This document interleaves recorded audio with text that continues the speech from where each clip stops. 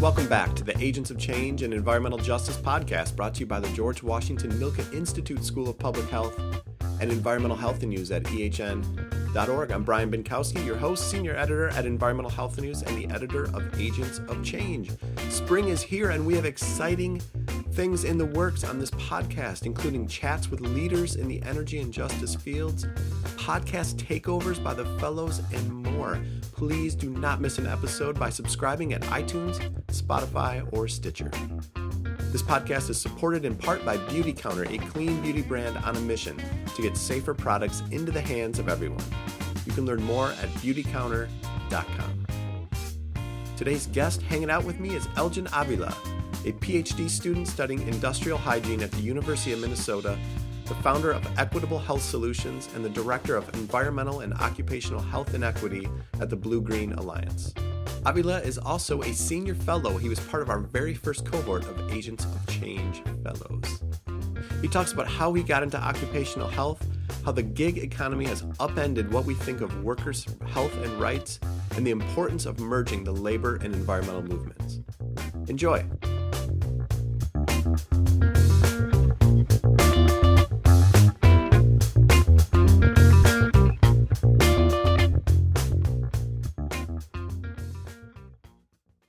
All right, I am super happy to be joined by Elgin Avila. Elgin, how are you doing today? I can't complain. How about yourself? I'm doing excellent.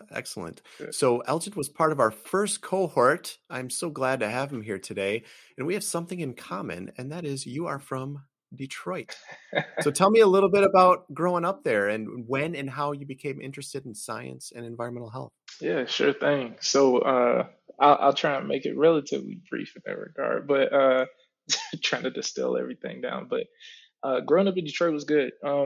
I didn't actually grow up for most of my life in Detroit. I grew up right outside of it, but I was born and raised up until I was about 5 in Detroit. And after that, I moved to Oak Park. It was really interesting.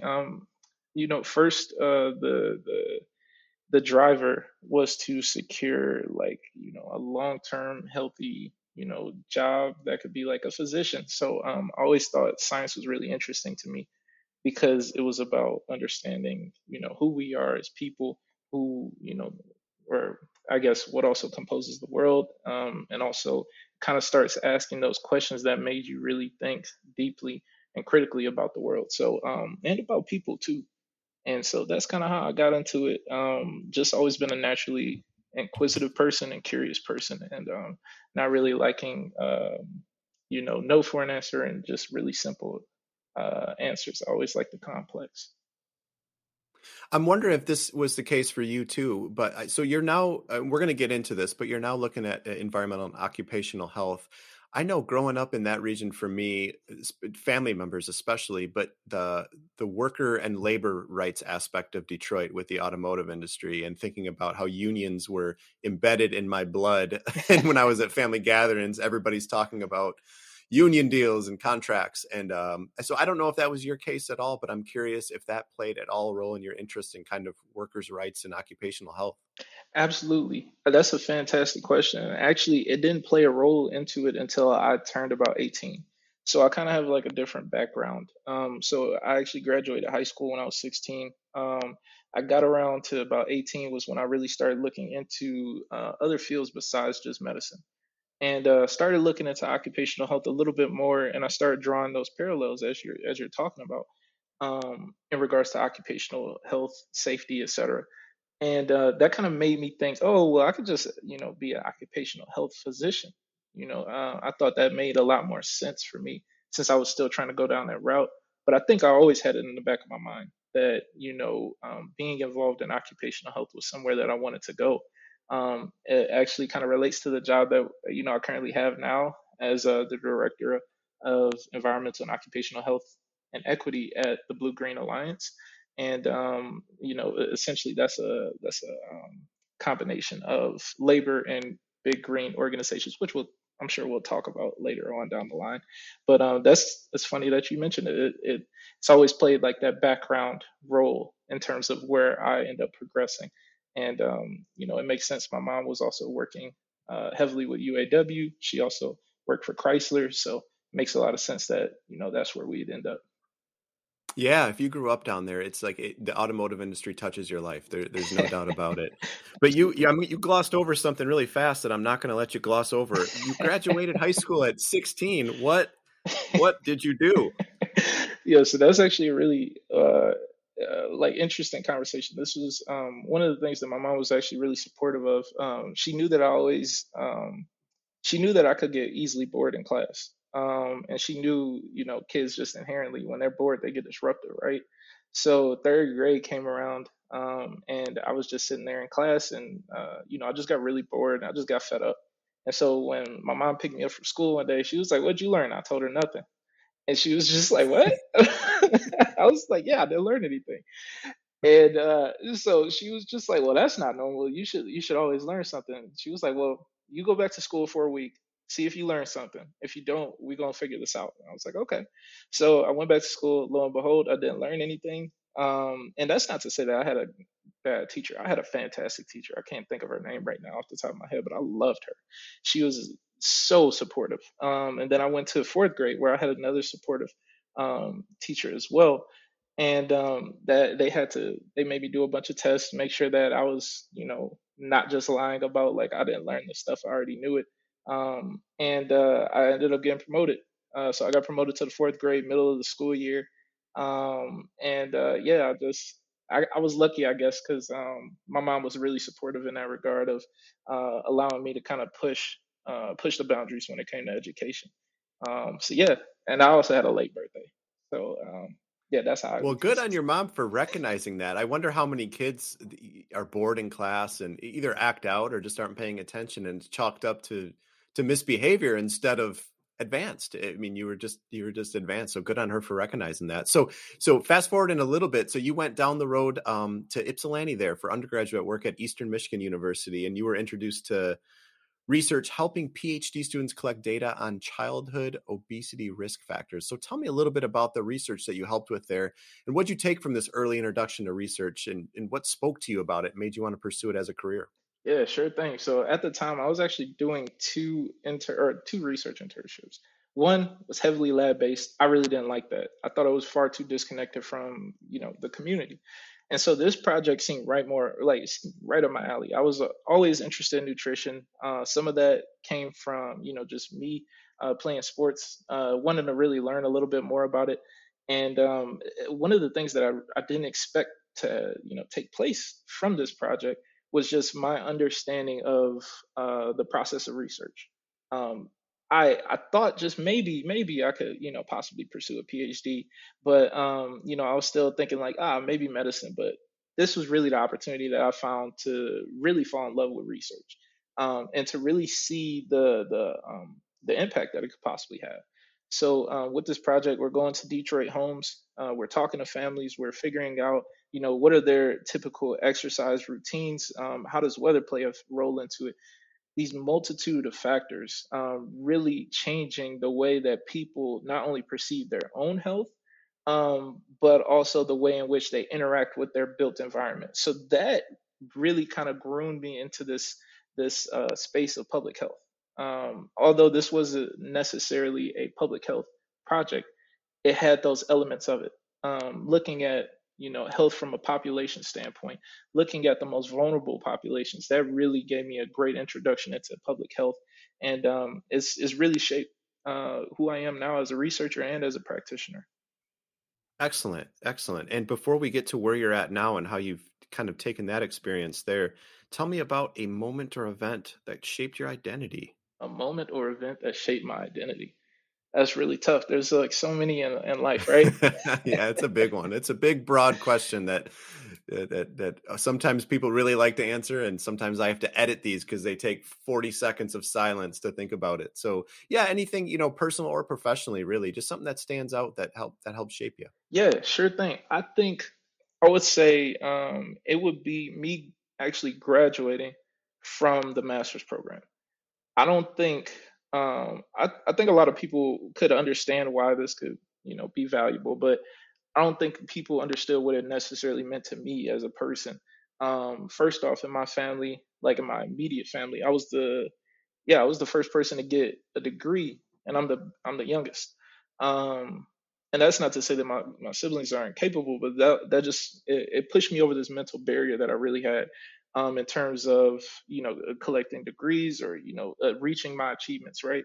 So the first one was really helpful, but the graduation from George Washington University, that really got me because all of us, we walk out with debt, but the fact of the matter is I, Elgin Avila, a black kid from Detroit, was able to not only go to George Washington University, but actually graduate and like actually get that master's degree from that. That was huge. That's huge. I don't know too many people from Detroit, let alone people who live in Detroit or who are even around my age who have a master's degree and are able to actually come from the exact same environment that I was. And there's obviously, I just want to be some type of catalyst for other folks, but also like that resource to kind of push other folks along and experience, reaching their dreams to some degree, and to continuously rebuild and recreate new goals. Once they meet those goals, yeah, Yeah, and so you're doing that. So you didn't stop at the Masters, and that's an excellent moment. I can imagine. Was your family there? Were they able to be there for you? yeah, yeah. And Dr. Ans Irfan, my brother, he was able to be there as well. He also graduated in the same class as me, so it meant a lot. That's great. And fun fact that Ans was the very first guest I had on this podcast, and we fumbled our way through figuring this out together. So yeah, a little callback there. So now you are focusing on disparities in environmental and occupational health, and like I said, you're continuing to work on this research, and are you pursuing a PhD, right? Yes, I am. Yep. Right.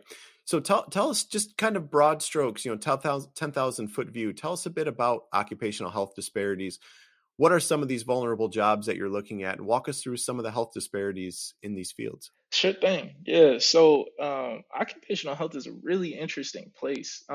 So you get to experience a really like a wide gamut of issues when it comes to the way or what people are being exposed to on a daily basis. So let's look at this for example. Occupational health, heat stress right now. That's one of the main things that we're talking about at this moment, because federal OSHA issued an advance notice, I think it was about 2 maybe 3 months ago. So heat stress is also a climate change issue. So we get to really look at those complex but also connected issues. And so, who are most likely the people who are going to be affected by this? Most of the time, people think outdoor workers, but in reality, indoor workers are also at risk for this exposure. So I think about the folks not only who are farm workers, I think about the pesticide appliers, but I also think about those manufacturer workers who are working inside and are also being exposed to extreme heat indexes. And typically, those are lower wage workers. Sometimes they're union workers, but think about those folks who work at those bottling plants. Think about those folks who work in Detroit who are a part of unions sometimes, but sometimes they're also not a part of those unions, or those union relationships are not nearly as strong as some of our other counterparts. So they really lose out on a lot of opportunities in which they can advocate for themselves, protect themselves a lot more effectively, and that really makes it really difficult for folks to want to engage. So then we also think about folks who are undocumented. We also think about those folks and how their relationship with being in a workplace, especially for somewhere that is a non-union workplace, how their fear, their very reasonable fear of retaliation from an employer can really impact them as well. So there's a lot of vulnerable, or there are a lot of vulnerable populations, I should say, in the workforce, and it's kind of my job to kind of expose that. That's how I kind of see it. Yeah, that's excellent. And I think I would be curious to hear your thoughts about this, that the last 2 years, in my mind, this has become a little more crystal for folks with COVID, because we had meat plants that were being forced to stay open. And that was kind of obvious. I mean, you're talking about a largely immigrant workforce that has very few labor rights. So I think more people kind of knew about that. But now I'm thinking too about cashiers and these essential jobs. I shouldn't have used air quotes. They are essential jobs. And while the rest of us that work from home were able to kind of comfortably get through the pandemic, work wise, maybe not comfortably otherwise, but folks were forced to go in. So I'm wondering if you think these issues are kind of more on the radar, and if you're seeing if that's a good thing. Are we seeing some positive movement because now people are forced to reckon with this with COVID? Yeah. I always think anytime you shine a light on an injustice, you're doing something positive. The issue is how do we make sure that that spotlight stays on the issue and it doesn't become something that falls at the wayside, right? By that I mean, how do we keep the momentum going around protecting these folks, especially those who are considered essential workers, right? Oftentimes they are the folks who are forgotten, especially if they're in rural locations. Oftentimes, like media, they focus on the big city exposures, they focus on the big city injuries, et cetera, et cetera. So I personally think it's a great thing that we're focusing on the everyday worker. For example, essential workers, we're thinking about cashiers, we're thinking about minimum wage workers. A lot of times people still are associating younger workers, such as people myself or people who are in high school, college, etc., with essential working positions, such as being a cashier, such as being a barista, such as being a cafeteria workers, such as et cetera, et cetera, et cetera. So, how do we make sure that we protect those folks? And I think this is their time to continue raising the issues that are present within their workforce and within their work environments. So that way we can hopefully make change.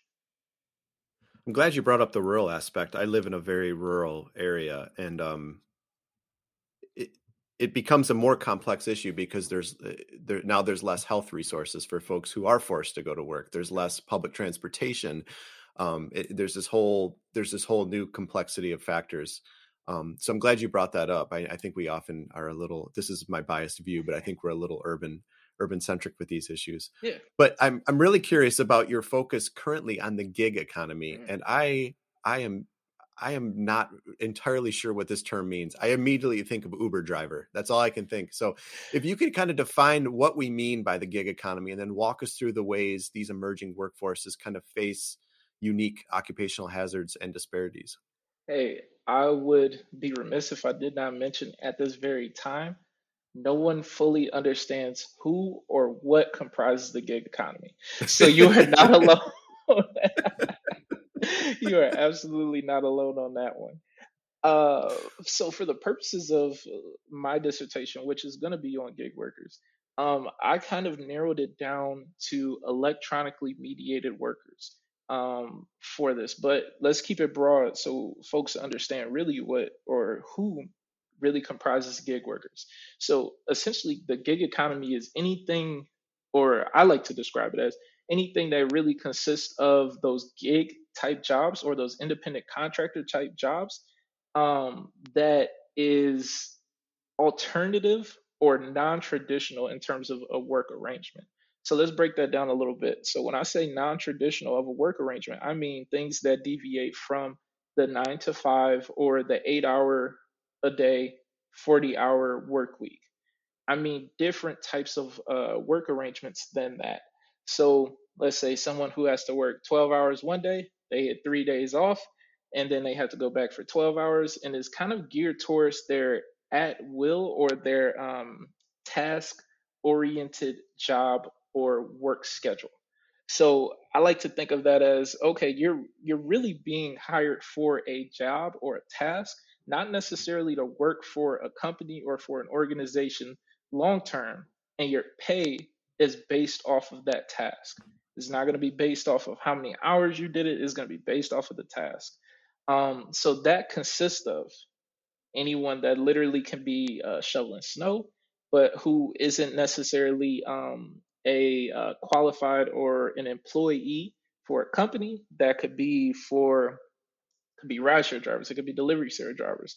It could be folks who are on Etsy and they're creating items for folks. Really, it comprises of people or it comprises of jobs that are considered gigs. Think about a gig. It typically only lasts for about a day.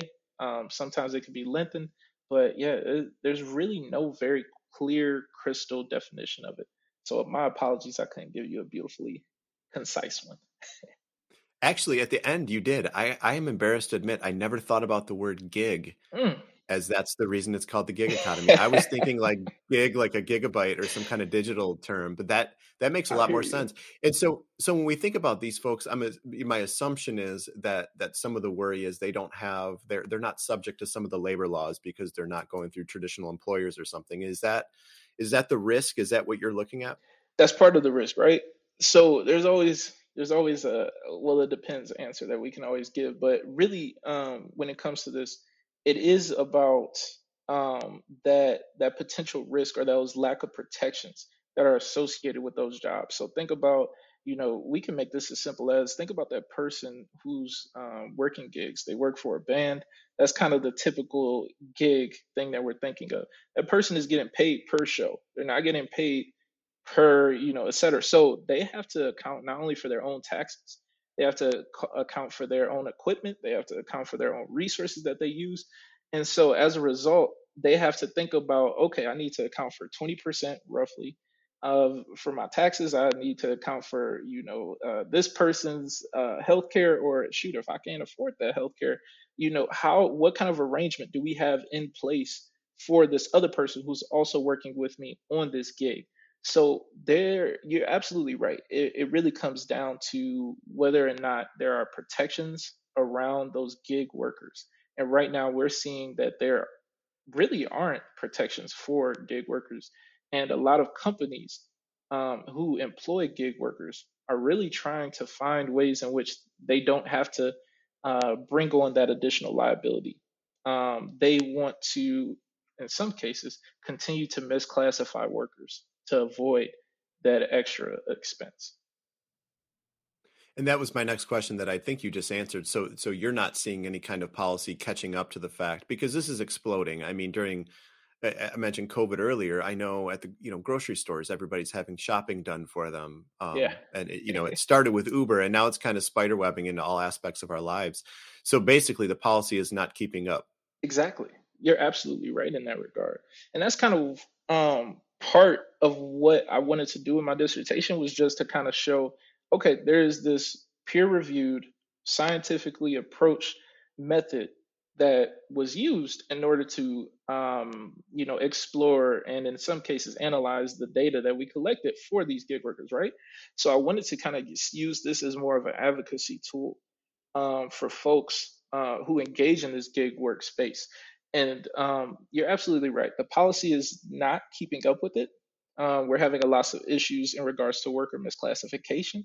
Think about that California Assembly bill. It was back about 2, 3 years ago, in which Uber spent so much money. They devoted, I think it was tens, if not hundreds of millions of dollars into a campaign in order to beat that Assembly bill and essentially eliminate this or prevent gig workers from actually being qualified as employees because they lose a lot of autonomy with their jobs. So, for example, they lose autonomy when it comes to the hours that they, or I'm sorry, the wage per hour that they have. So, say for example, they can't negotiate with a customer whether or not they should be charged a little bit more. They have to rely on those tips and just hope that a person really just gives them a fair wage. So yeah, policy is absolutely not keeping up with And I have to imagine in this field and others, we often think about, you mentioned earlier, pesticide exposure. So when I think of occupational health, you think of very specific hazards it. Yeah. to your health. I worked in a factory and there was multiple guys missing digits, Mm, just cutting steel right. and missing digits. So there's just kind of the regular physical impacts. But can you speak to some of the mental health aspects of occupational health? I don't know if your research has gotten into this Absolutely. or if you've dug into the literature, but what is going on that front? Absolutely. I'm so glad you brought this up. So, one, I really want to touch on this concept from NIOSH called the total worker health approach. Um, it's been something that a lot of folks have already, known. A lot of occupational health specialists have been advocating for, but especially when it comes to folks who are, involved in the EJ climate change space, they already knew this. They just didn't have a formalized title for it. But NIOSH's total worker health approach is essentially looking at a worker holistically and thinking about, what sorts of additional exposures or non-traditional exposures can impact the health,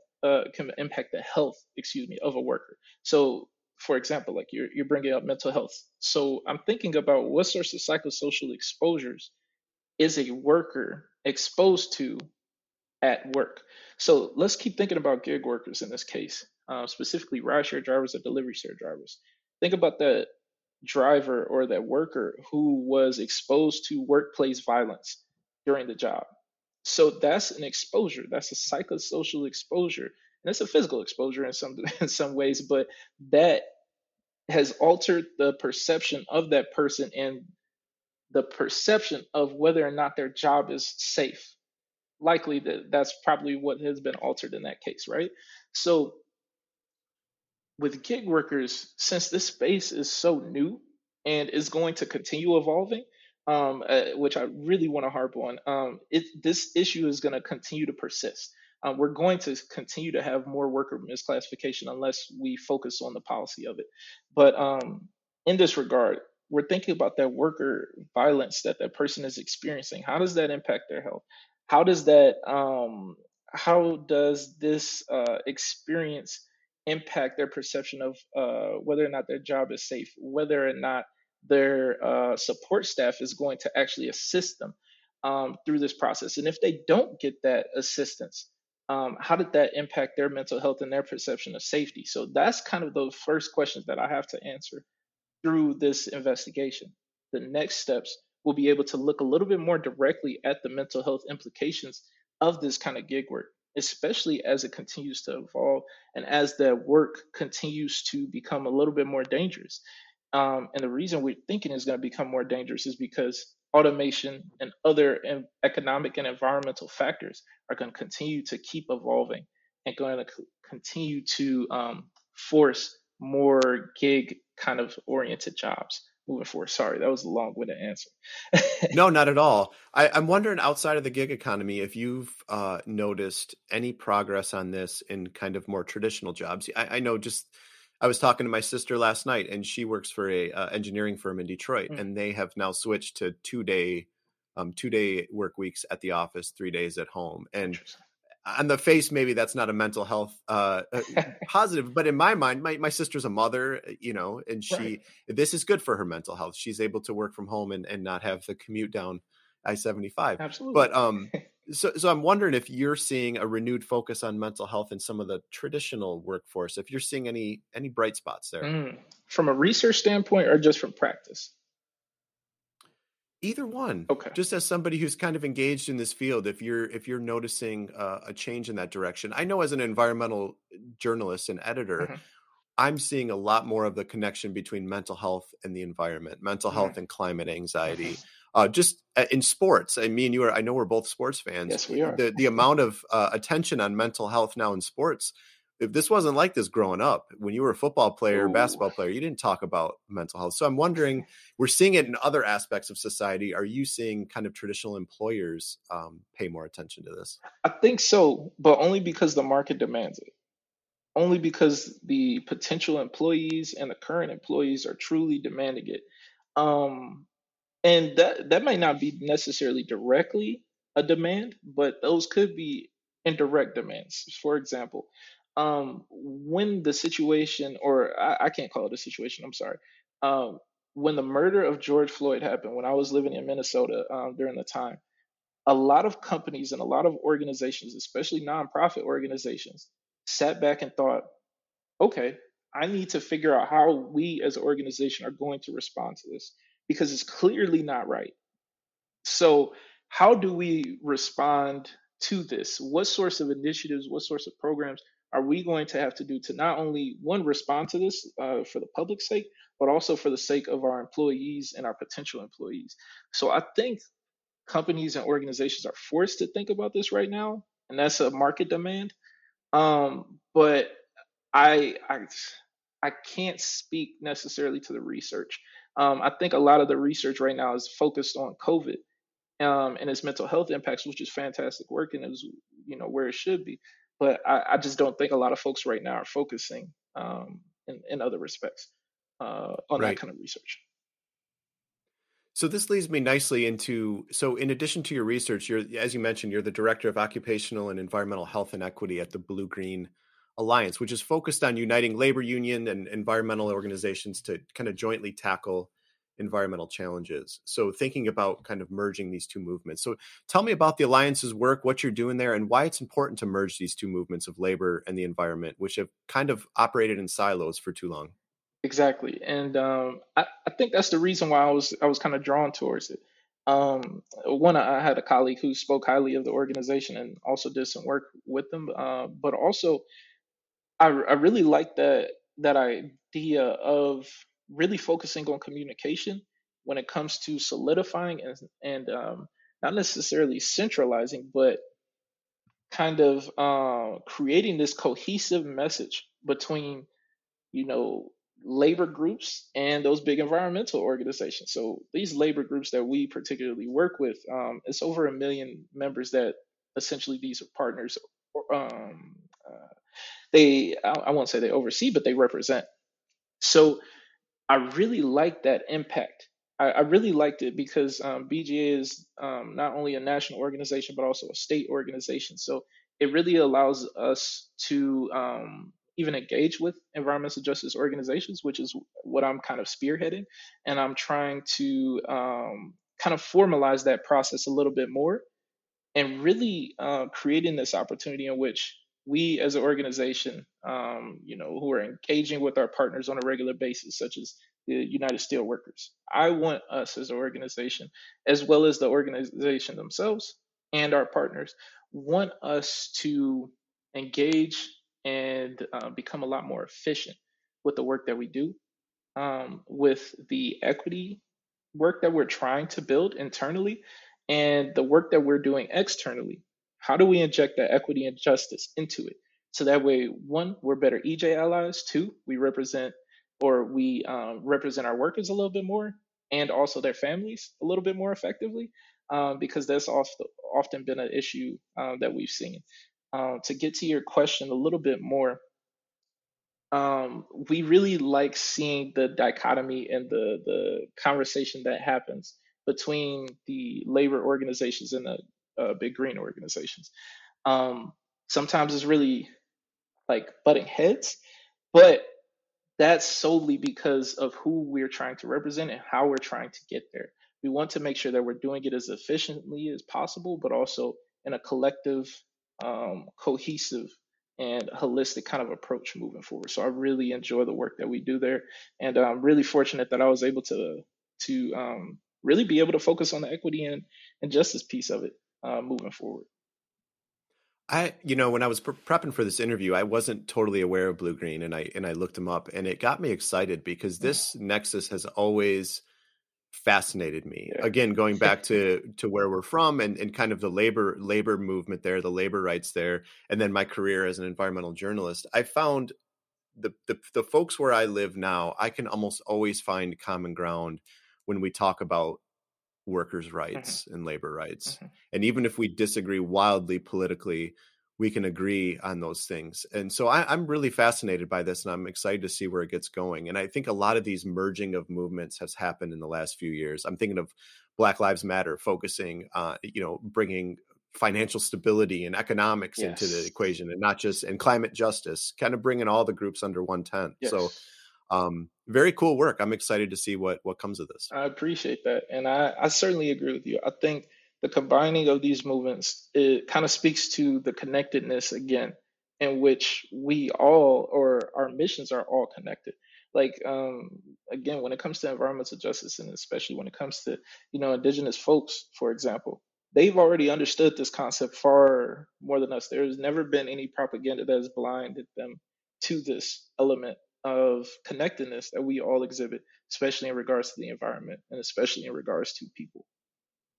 Right. And for so long, what's torn us down in these spaces is the corporate folks say they are coming for your jobs. The enviros are coming for your Yeah. jobs, and the environmental folks have been saying, "Hey, coal work is bad. Coal is bad." Mhm. And like you said, we all want the same thing. We want healthy families. We want good jobs. We want clean air and water to drink. And if we all get in the same room and start from that standpoint, even if there is a little bit of butting of heads, like you said, I think we can find some common ground. And these kind of things give me optimism. So I'm really happy to hear that. Exactly.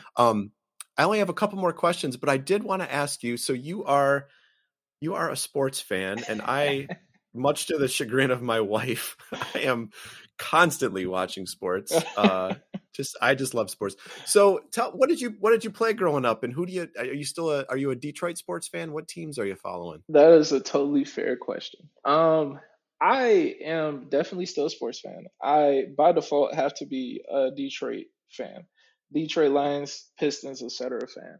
Um, and that's okay. The reason why I say by default is solely because I have friends now who are playing in the league who have played for someone else, and it just feels really strange liking liking one very specific team. But I will say this though, I definitely still am a Detroit fan. I always want our city to do well, and I always think about the implications of when we do well. What does that grant us? I say hopefully in the future that Detroit Lions fans will will be able to experience some wins though.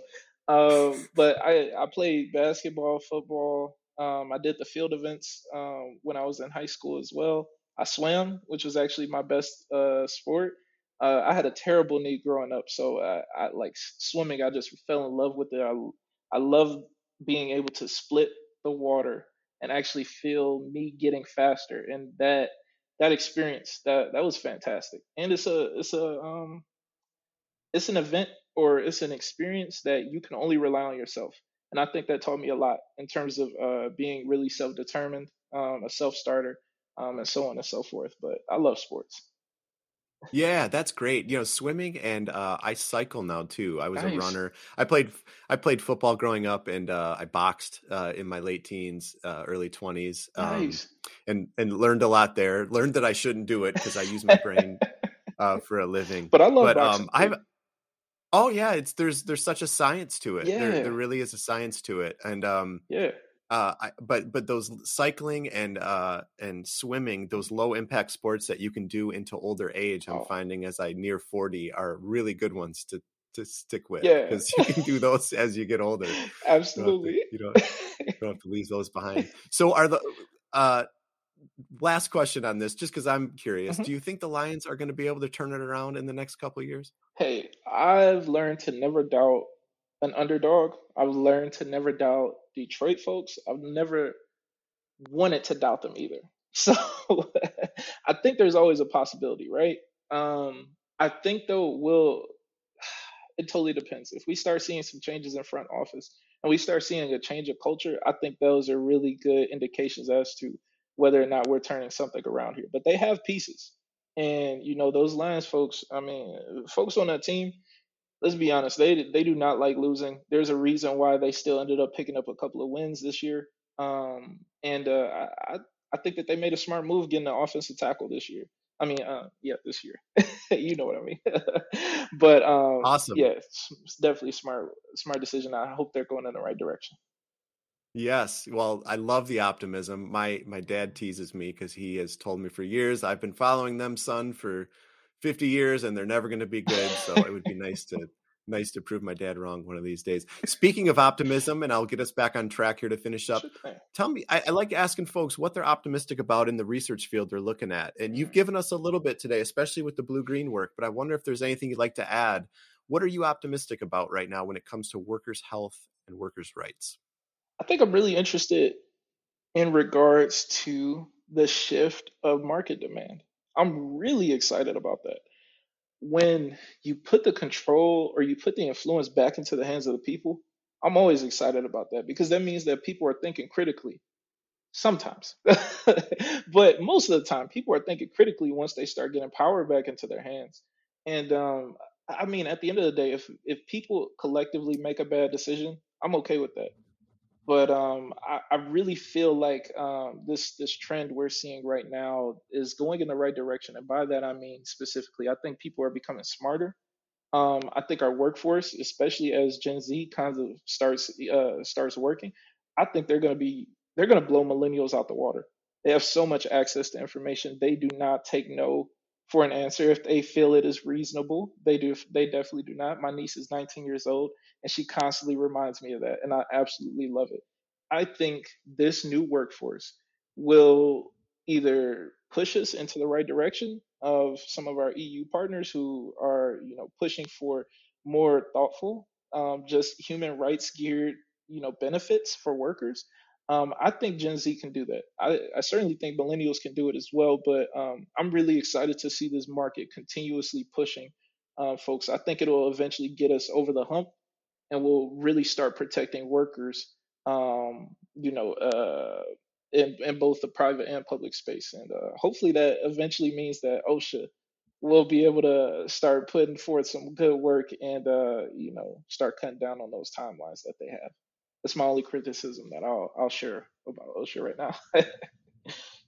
Excellent. Well, that is an optimistic view. The youth will lead us forward on climate and workers' health and rights, and Always we are so grateful for them. So, Elgin, this has been so much fun. I really enjoyed catching up with you. I really wish I saw you folks more. But the last question is, what is the last book that you read for fun?